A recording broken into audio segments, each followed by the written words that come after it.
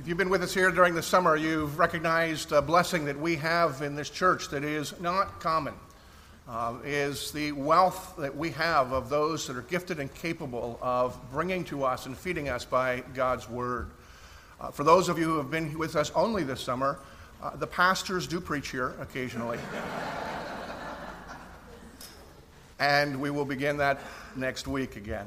But during the summer, it has been a tremendous blessing for those who filled in. And it's only a fraction of those that we are blessed with that are capable and gifted teachers of the Word. But we have another blessing this morning. And it's a great opportunity for us as a church, not only to honor God, but to see God at work. As Taylor Hausman comes and brings the message this morning, Taylor is not only our youth director, he has been received as a candidate for ministry in the Tidewater Presbytery of the PCA. And while he speaks and his regular teaching with our youth is substantive and much like a sermon. This is the first, I guess in his words that he posted earlier this week, his first big boy sermon. And that can be quite unnerving at times. And so I'm going to pray very briefly for Taylor, and primarily that he just be himself, because by being himself and seeing the God who is at work in him and who God has made him to be, we're blessed. And with the wisdom that he has gained from his study, of course, all the more. So let me pray. Father, we do pray this time that you would prepare our hearts to be hearers of your word, that you by your Spirit would shape us, and that you would use Taylor in order to do that. We pray that you would make him at ease and enable him to have joy of this opportunity, to not allow either this pulpit or the congregation to in any way intimidate him, but rather just to recognize that he is among friends and brothers and sisters, and we are as excited to hear from him as he is to present you to us. Bless him and bless us through him, we pray. To the glory of Christ's name, amen. Taylor? All right, I'm on back there? Good deal. Thank you. Good morning, everybody. This is a great opportunity, and I thank you for it, to open God's Word with you and that we may worship our God together. It's a great honor. I'd like to just start by thanking you all for praying for me, for supporting me, for loving on me these last just over 2 years as I've worked with our youth. And thank you to those who are the parents of those youth who have kept me young and exciting, and have kept me running around in circles for the last couple of years. I've told a couple of them to not heckle me while I'm up here. I'm looking at you, Luke Martin, and Becca, you too. My sister's here, so keep it down, Mary Frances, as you all. But it is a great pleasure, so thank you for it. I just wanted to start this morning by saying that one of the things in my just over 5 years of ministry that has been perhaps more valuable than anything else has been the movie The Princess Bride. It is a great movie, one of my favorites of all time, but it's also one of our students' favorites. It's great. I think I love it not only because it's hilarious, but because I think it speaks to a lot of what humanity is. I think a lot of the characters go through a transition throughout the film that speaks to where we are. My two favorite characters in the film are Fezzik and Inigo, played by Andre the Giant and Mandy Patinkin, respectively. They're great. If you haven't heard Brendan Semper's impression of Andre the Giant doing Fezzik, then ask him. I doubt he'll do it, but it's worth asking because it's great. But in seriousness, they are just such relatable and great characters, and it's so awesome to see throughout the film how they transition from people that don't really understand their identity and where they belong into people that are working toward a noble cause and working together for that, and through that work, they find their identity. That's what's incredible, and I think it's something that we can relate to this morning. This summer, primarily, we've been going through the I am statements from the Gospel of John, looking to answer the question, who is Jesus? To get a very biblical answer of who Jesus is. And I want to answer that, or work to answer that question this morning, but also work to answer the question, what did Jesus come here to do? What's the mission of Jesus? And then where do we fit into that? So that'll be sort of the goal this morning. We're going to read a very familiar passage to most of you from the Gospel of Mark. If you want to get your Bibles ready, it's Mark chapter 6, verses 30 through 44. It's on page 841 of your pew Bible. The question that most of us ask, no matter where we are in our lives, is, what is my purpose? Why am I here? Is what I'm doing important? I work with teenagers, and as you know, many of you teenagers ask that question pretty much every hour on the hour. But I would argue that most of us ask that question most of the time anyway. I'm 28, and I certainly have not figured it out. I speak to folks that are older than me that have also not figured it out. And so I would say that that's the question on most of our minds, really no matter where we are in our relationship with God. We all want to know what our purpose is. We all want to know what our identity is. We all want to know where we fit. The Bible presents us with a theory on this and an answer to that question that's very concrete. The Bible, which is God's story of redemption from creation to the end, at the center of that story of redemption is Christ. And what the Bible comes along and says is that only when you align yourself with Christ and only when your relationship with Christ deepens and grows can you truly find your identity. And only when you get installed and working into what Christ's mission is, can you really understand what your purpose is. That's the Bible's answer to the question. Aligning yourself with Jesus and aligning yourself with Jesus' work, which we'll get into later. But before I get into that, I want to read our passage for this morning and pray for us as we pursue to understand it. So Mark chapter 6, verses 30 through 44. And I'll read and pray, and then we'll jump into it. Beginning at verse 30, this is God's word to us. The apostles returned to Jesus and told him all that they had done and taught. And he said to them, "Come away by yourselves to a desolate place and rest a while." For many were coming and going, and they had no leisure even to eat. And they went away in the boat to a desolate place by themselves. Now many saw them going and recognized them, and they ran there on foot from all the towns and got there ahead of them. When he went ashore, he saw a great crowd, this is Jesus, and he had compassion on them because they were like sheep without a shepherd, and he began to teach them many things. And when it grew late, his disciples came to him and said, "This is a desolate place, and the hour is late. Send them away to go into the surrounding countryside villages and buy themselves something to eat." But he answered them, "You give them something to eat." And they said back to him, "Shall we go and buy 200 denarii worth of bread and give it to them to eat?" And he said to them, "How many loaves do you have? Go and see." And when they found out, they said, 5 and 2 fish. And he commanded them all to sit in groups on the green grass. So they sat down in groups by hundreds and by 50s, and taking 5 loaves and the 2 fish, he looked up to heaven and said a blessing, and broke the loaves, and gave them to the disciples to set before the people. And he divided the 2 fish among them all. And they all ate and were satisfied. And they took up 12 baskets full of broken pieces and of the fish, and those who ate the loaves were 5,000 men. Let me pray for us before we get into this. Heavenly Father, I ask that in this time you will help us to discover the meaning of this passage, that we will hear the gospel, and that it will take shape and transform our lives. God, I ask that in this time your Spirit will be powerfully at work. Fall upon me, the preacher. Speak to me, speak through me, and speak despite me, Father, as you minister to your people. We pray this all in the name of your Son, Jesus. Amen. So, going back to The Princess Bride, which is usually where I like to go back to. It's a safe place for me. Fezzik and Inigo are 2 characters that begin the film with this guy named Vizzini, the guy that says inconceivable, if you're not sure who that is. And he's a bad guy. He's trying to get a war going between these 2 countries, and they've kidnapped the princess in order to do it. And we get to a scene where they're all on the boat together, and it's just so obvious if you're watching that Inigo and Fezzik don't really fit where they are. It's not really comfortable. They're hilarious. They do this thing where they rhyme back and forth, which I think is the funniest part of the movie. But they don't fit. They don't really seem to get it. And there's even a scene where Vizzini goes back, talks about their past. And so it's indicated that, yes, they may not fit, but this is really all they've got. This is really all they have. But as the movie and as the story progresses, they meet up with Wesley and they stay with Princess Buttercup, and they go on this mission to find true love and to preserve true love. And throughout that, they find their purpose. And by the end of the film, Andre the Giant somehow miraculously jumps from a tall building onto a white horse and doesn't kill it. And they ride off together in a beautiful ending to the movie. And I'm sorry if that's a spoiler alert, but if you haven't seen it by now, then just assuming you're not going to.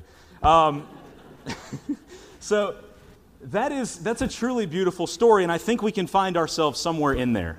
Sometimes we just get into these situations and we get into this group of friends and we get into this culture where we don't really feel like we belong, but we don't really have anything else. And in order for us to truly find our purpose and identity, something truly amazing, something truly transformational has to take place. This passage this morning is familiar to most of you. It's perhaps one of the more familiar passages in the entire Bible. I believe it's the only one that is found in all 4 Gospels. Some of you, when I said I'm going to read the feeding of the 5,000, probably rolled your eyes back and said, I'm going to hear another sermon on this. But I urge you this morning as we read this not to miss the point. Sometimes we read these stories of the Bible and we have learned them since we could walk and talk in Sunday school, and we miss the point. What is the writer trying to get at? I urge you not to miss that. The point of the story is not that Jesus can perform miracles. Yes, that's a true statement from the gospel writers, but that's not the point. The point also is not that Jesus provides for his people. Also true, but not the point. Don't miss the point. The point is that Jesus Christ in the incarnation came to earth to renovate every square inch of creation. In the fall, everything became broken and messy, and Jesus came to fix it. Not for our good, but for his glory. Our good is a byproduct. It's not the purpose. Jesus came to renovate every inch of creation. It's like one of those HGTV shows where they go into a busted down old house and on some kind of crazy budget that none of us could work under, they fix it into something miraculous. That's what Jesus came to do. Only it's not a house, it's every square inch of creation, including our relationships with each other, our relationships with the earth. Everything that happens around us, Jesus came to renovate that. And I would argue, and I think the gospel writers would say the same, is that the only way that we can find our identity and our purpose is when we align ourselves with that work. Because if you're a believer in Christ, you are here to reflect the glory of God back to him. That is why we are here.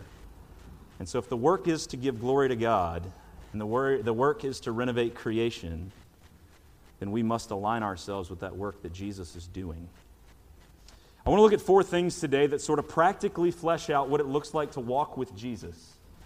As he's renovating and as we align ourselves and grow in that relationship, what does it look like? So for the help to everybody taking notes, I often like people to give the points ahead of time because I'm a good Presbyterian. I have points. So 4 of them this morning. So if you'd like to jot these down in advance. Following Jesus can be overwhelming. Second, following Jesus is often humbling. Third, following Jesus is ultimately encouraging. And fourth, following Jesus is essentially liberating. Overwhelming, humbling, encouraging, liberating. Let's unpack these. The first point that I want to go to is that following Jesus can be overwhelming. The story of the feeding of the 5,000 is very relatable because what we see from the very beginning is the disciples returning from work where they saw God practically at work. Jesus sent them out to teach, to heal, to perform miracles. And they come back fired up about the results because they saw God at work. It's much like when our youth return from a big retreat, like we did from RYM a couple weeks ago. It's like any of you that have gone on mission trips, whether foreign and domestic. You come back and you're fired up because you've seen God at work.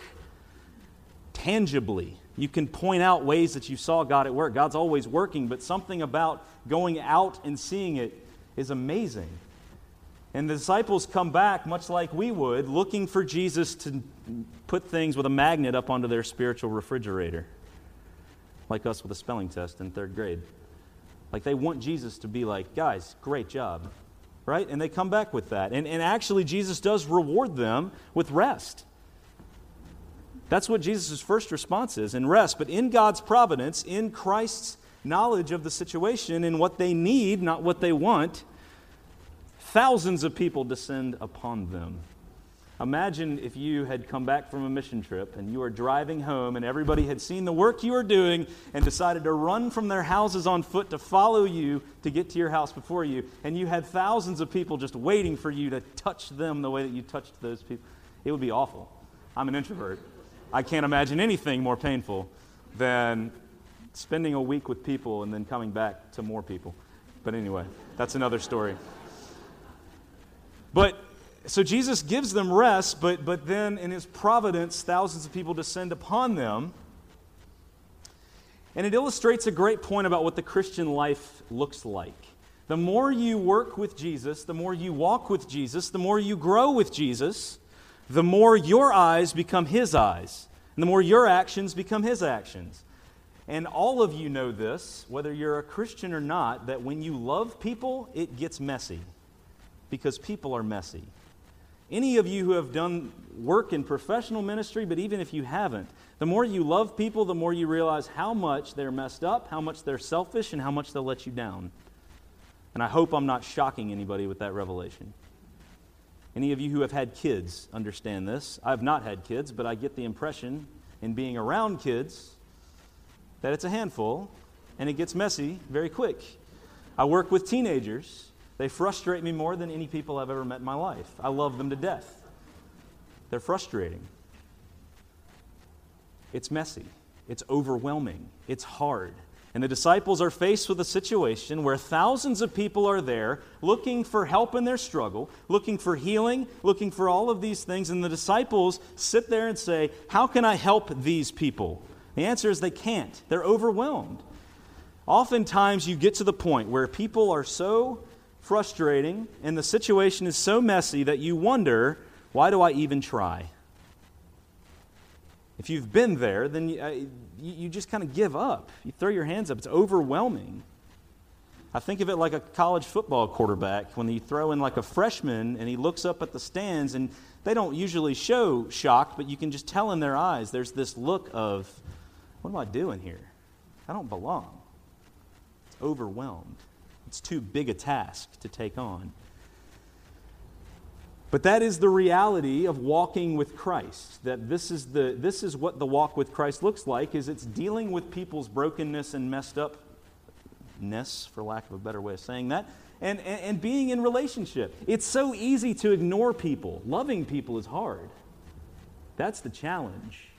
And when Jesus says love your neighbor as yourself, that's difficult if you get into that. The practical question and the challenge that I would issue to you is that what's happening? Those of you that are walking with Christ, are you experiencing a situation where you are seeing need popping up all around you? You are seeing people that need things. You're seeing people that need help. You're seeing people that need spiritual help, physical help. Are you seeing that and becoming overwhelmed by it?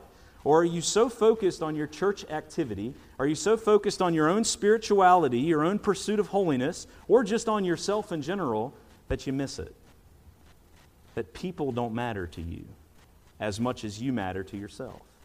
I've used the term navel-gazing with our youth. I think they laugh every time because nobody knows what it means, but it's essentially that idea of paying attention only to yourself. You've put up kind of blinders. And we see this in the church all the time. This is unfortunately at its worst what the modern church kind of looks like. Everybody comes on Sunday morning dressed up nice with a smile on their face saying, yeah, they had a good week. And the reality is we don't care for anybody. Is that where you are? Or are you walking with Christ and seeing need? Because it is going to be, and it should be, and it can be overwhelming. But not only is it overwhelming, Jesus doesn't just want that to be what the life is. It's also often humbling. Any of you who have worked with people and have walked with Jesus know this. It's humbling. We follow the narrative of the feeding of the 5,000, and Jesus goes to teach people, and eventually the disciples tell him to shut it down for the day because it's getting late and people need to eat. Any of you who have been involved in a church for any amount of time know sometimes you just want to tell the pastor, shut it down, I got to go eat. I'm desperately hoping that is not the case today, but I can't control that. So I think that you see a very real thing from the disciples. It's not that they want Jesus to not teach anymore. It's just that there's 20,000 people here, and they need to eat. But it's interesting what Jesus does. Jesus doesn't send them out, which he could do, send them to go get something to eat. Jesus doesn't just miraculously feed everybody, which he has proven later in the story he could do. But what does Jesus do? His response is to the disciples, you feed them. Is there a more terrifying verse in the Bible? You feed them. From Jesus. This is Jesus. Come on. You feed them. The disciples go through a couple of ideas, like they go into the town and spend 200 denarii, which is a ton of money. I didn't look up how many. I apologize for that. But anyway, it's a lot of money. And that's clearly not the answer. And they have to get to a point where they basically have to get Jesus to do it. They get to a point where they have to admit in public and out loud that what they have to offer is inadequate and insufficient for what's needed. That is the walk with Christ in a nutshell. You have to get to a point where you have to admit that what I have is inadequate and insufficient. Christianity, Jesus is the only deity and the only worldview on the planet that tells you that that's what you need more than anything else. Every other worldview will tell you, do A, B, and C, and it'll get better. Do A, B, and C, and you'll get heaven. Do A, B, and C, and you'll get the blessing. Jesus says, you can't do A, B, and C. Tell me you can't. That's it. You got to get to the place where you admit that you can't do it. There is nothing that's harder in my life, whether in ministry or elsewhere, than admitting that I need help. I'm terrible at asking for help. It's perhaps my biggest weakness, and it lands me in a lot of situations that I'd rather not be in. And it harms the way that I'm able to care for students or for anybody else. I get into these trains of thoughts where I feel like I can handle it if I just put a couple more hours into working on it. I find myself up at 3 a.m. realizing that I'm going nowhere, and that's finally when I ask for help. I wish that wasn't the case. But it's a reality that we all have in our lives to some degree, especially when we grow up in an American culture that tells us if you pull yourself up by your bootstraps, then you'll be in good shape. Anybody can make it as long as you work hard enough. Jesus is telling us that in order to follow me, if you want to walk with me, if you want to grow with me, if you want to be involved in my work, then you've got to admit that you need me. You got to get to a place of desperation. And that's where the disciples have to get in this story. You feed them, and then eventually they just realize they can't do it. I think we find this so difficult, not only because of the way the culture interprets what life is to us, but because of the way in Christianity it's also part of our modern church culture to do. Get involved. Set up a program for it. Let's add small groups. Let's add some sort of committee. Let's add, and I'm not criticizing church government or committee, that's not the point, but the point is that we are so obsessed with doing that we forget who we have to depend on. We forget that the work is about God and it's not about us. Most of you are able to admit that sin is a thing. And some of you are even able to admit that it affects you to a point. But where most people get disconnected and struggle is when it comes down to saying that I am so broken and ruined by sin that I can literally contribute nothing to this effort and this work but my sin. That's what Jesus is calling us to. So not only can it be overwhelming, it can often be humbling. And now for the good part, or at least the happy part. Because what we see in this story, the feeding of the 5,000, is yes, it's overwhelming. Yes, it's incredibly humbling to follow Jesus, but there is nothing more true than the fact that it's ultimately encouraging. Let me read again verses 39 through 44. If you still have your Bibles open, if not, then just listen. 39 through 44. Then he, Jesus, commanded them all to sit down in groups on the green grass. So they sat down in groups by hundreds and by 50s, and taking the 5 loaves and 2 fish, he looked up to heaven and said a blessing and broke the loaves and gave them to the disciples to set before the people. And he divided the 2 fish among them all. And they all ate and were satisfied. And they took up 12 baskets full of broken pieces and of the fish. And those who ate the loaves were 5,000 men. I don't know, I said earlier that I don't know if there's a more intimidating verse in the Bible than Jesus saying, you feed them. I don't know if there's a more beautiful verse in the entire Bible than they all ate and were satisfied. The word satisfied there, it's important for us not to miss it. This is not as if everybody got a little morsel of food to help them for the few minutes. As one pastor put it, these people were Thanksgiving stuffed. You know that feeling when you sit back from the Thanksgiving table, you probably got to loosen a couple notches on your belt because you've just eaten a ton. Nothing to do but sit there and watch a football game. That's where these people are, and there's food left over. What Jesus performs is a true miracle. And yes, in case you're wondering, I do believe Jesus could perform miracles. Talk about that later if you want to. But it's amazing what Jesus has done with so little to work with, and has done in the need of these people. I just want to make a note that the story says 5,000 men. There's a reason why it says men. It's not because the Bible is misogynistic. I'll get into that in a second. But scholars think this could be as many as 15,000 to 20,000 people that Jesus fed in this time. To give you some perspective, imagine William & Mary's football stadium filled to capacity. That's who ate that day. And there was an abundance. There was more food available. It's amazing. The obvious question that comes from this passage also has an obvious answer, but it's important for us to ask is who fed these people? Who did this? The answer, of course, is Jesus. Hopefully I'm not shocking anybody with that. Jesus fed these people. But I want to notice, perhaps more importantly and more amazingly and more encouraging for us, is the fact that the disciples were involved the entire way. There's not a moment in this story where Jesus kind of says, okay, guys, stand aside, I got it.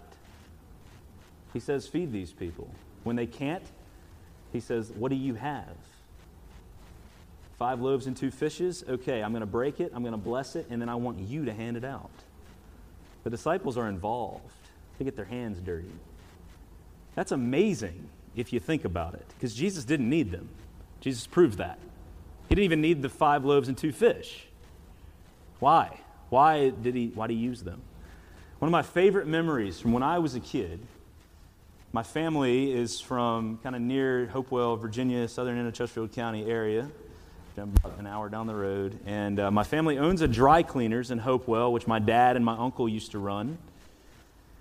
And my dad would let me come during the summer when I was out of school, would let me come and help when I was younger. And I remember it being one of my favorite memories because I thought it was so cool just to see it all work. And to be around my dad. It was a nice thing. It was fun. Because I still think my dad's cool. But I thought he was cool back then as well.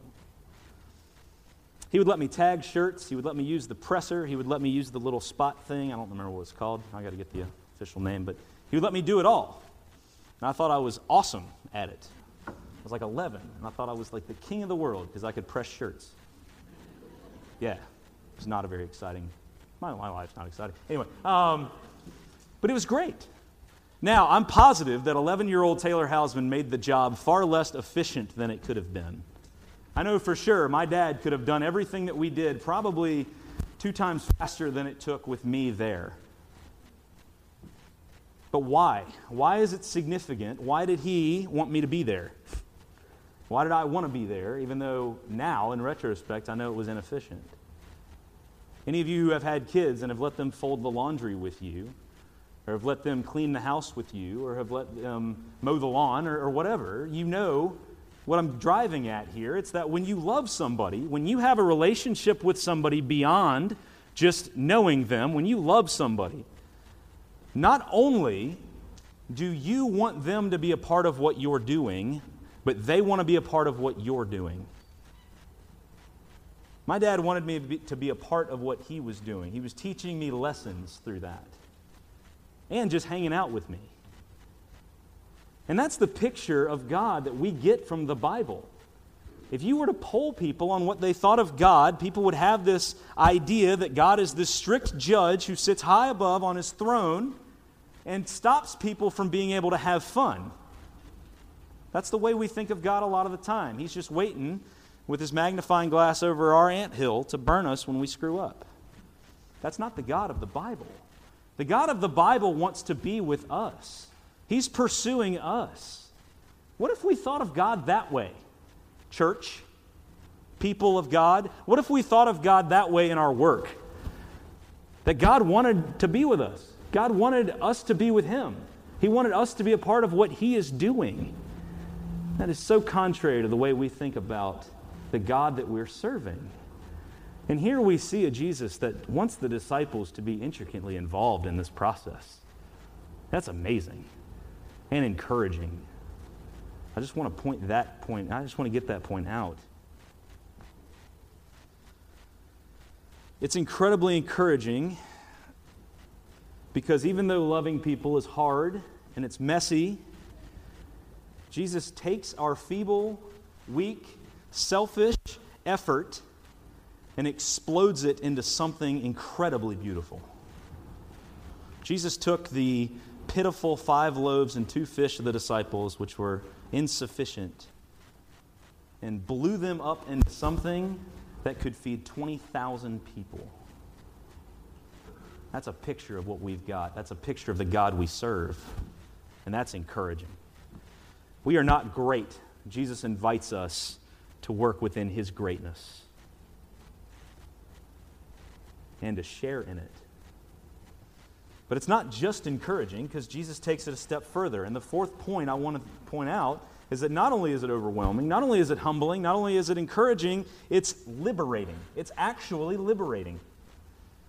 Later on in chapter 6, the story that follows the feeding of the 5,000 in Mark chapter 6 is Jesus walking on the water. And I just 2 verses from that story, verses 51 and 52. This is at the end of that. And He, Jesus, got into the boat with them, and the wind ceased, and they were utterly astounded, for they did not understand about the loaves, but their hearts were hardened. What does that mean? They didn't understand about the loaves, pointing back to the feeding of the 5,000. What it means is that there was a point Jesus was trying to get across to the disciples. There's something Jesus wanted the disciples to learn from that experience that they missed. They didn't get it. We so often don't get it. Jesus wanted them to learn. So what do they want them to learn? Mark does an amazing thing in his telling of this story. And Jesus, by His actions, does an amazing thing.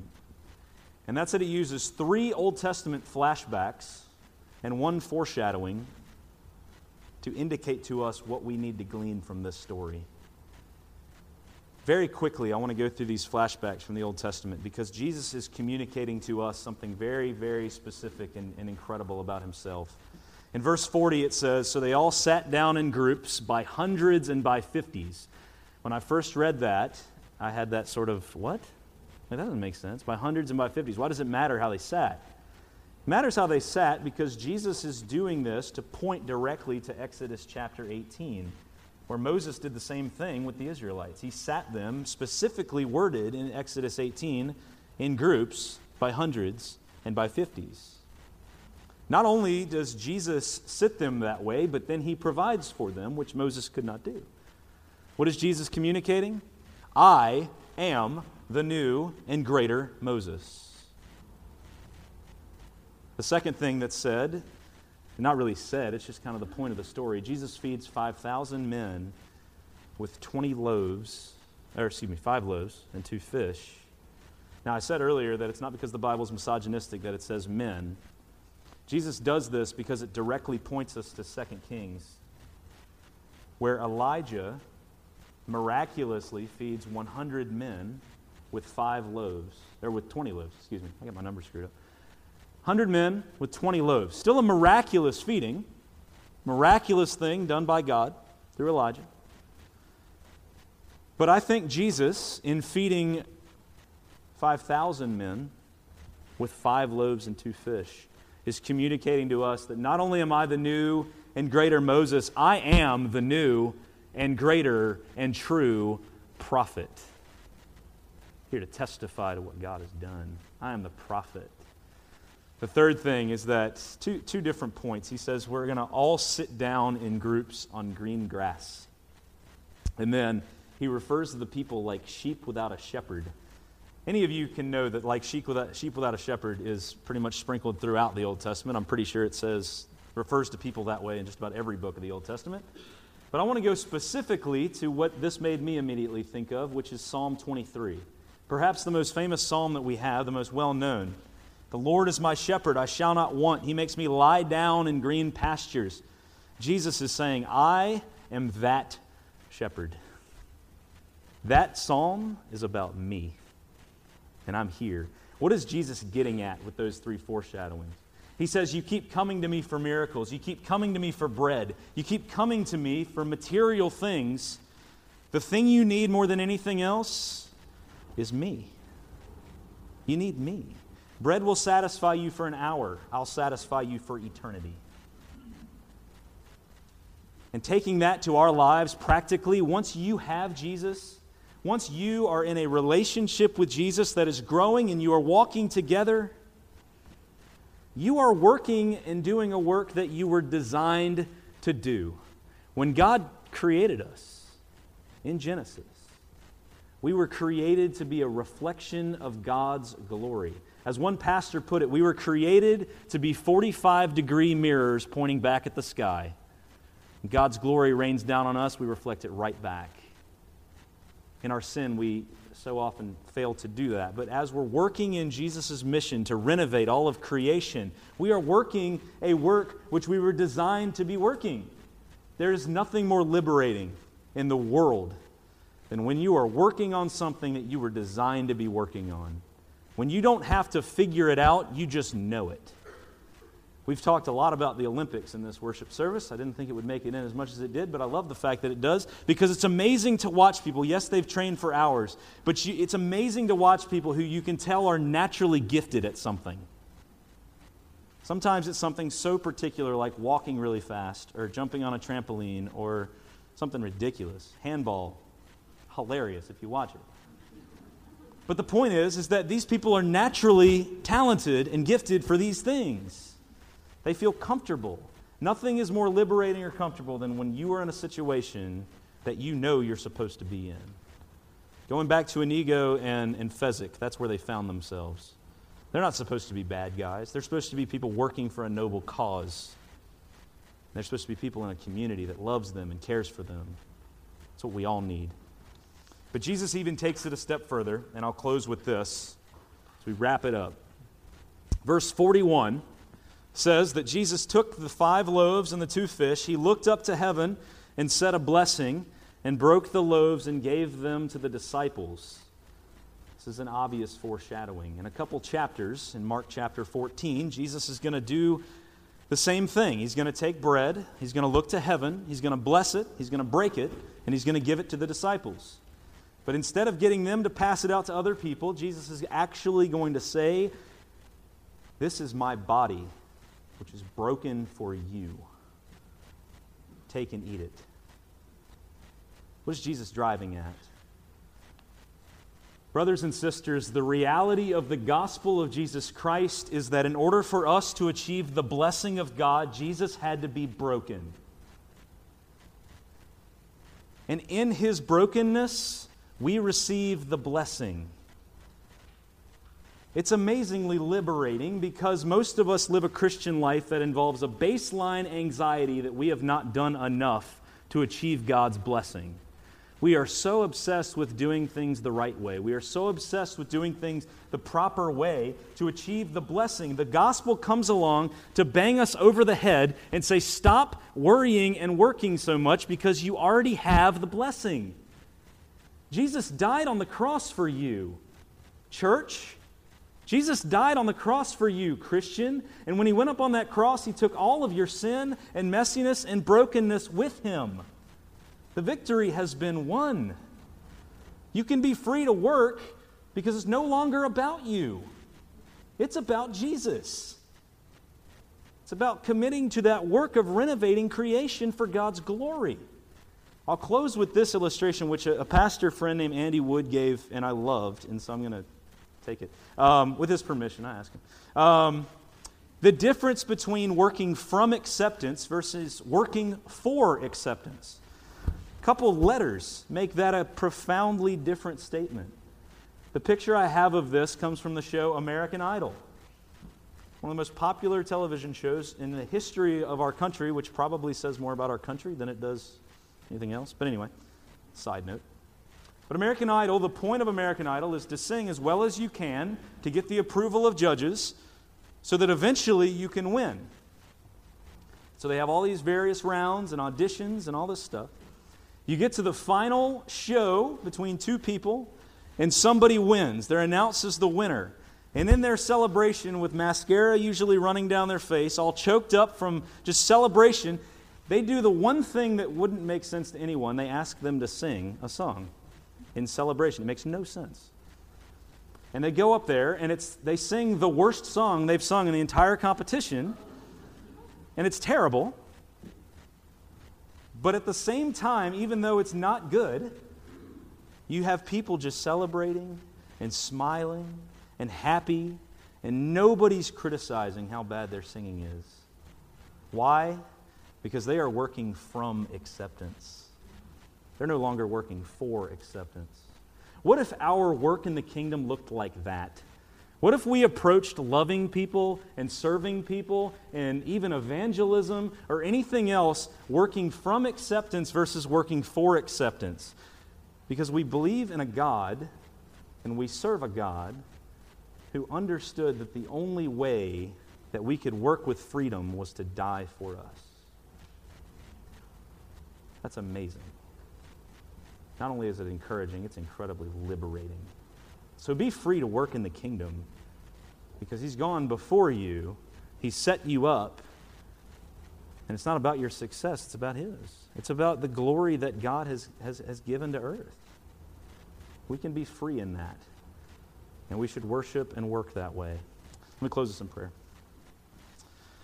Heavenly Father, I thank You that You saw value in us enough to die for us. You understood that in order for us to be free and in order for us to receive blessing, that You had to be broken. Father, help us to live in that liberation. Help us to be transformed by that gospel so that we can go serve one another and the people around us in freedom and joy and liberation. Thank You for Jesus. It's in His name we pray. Amen.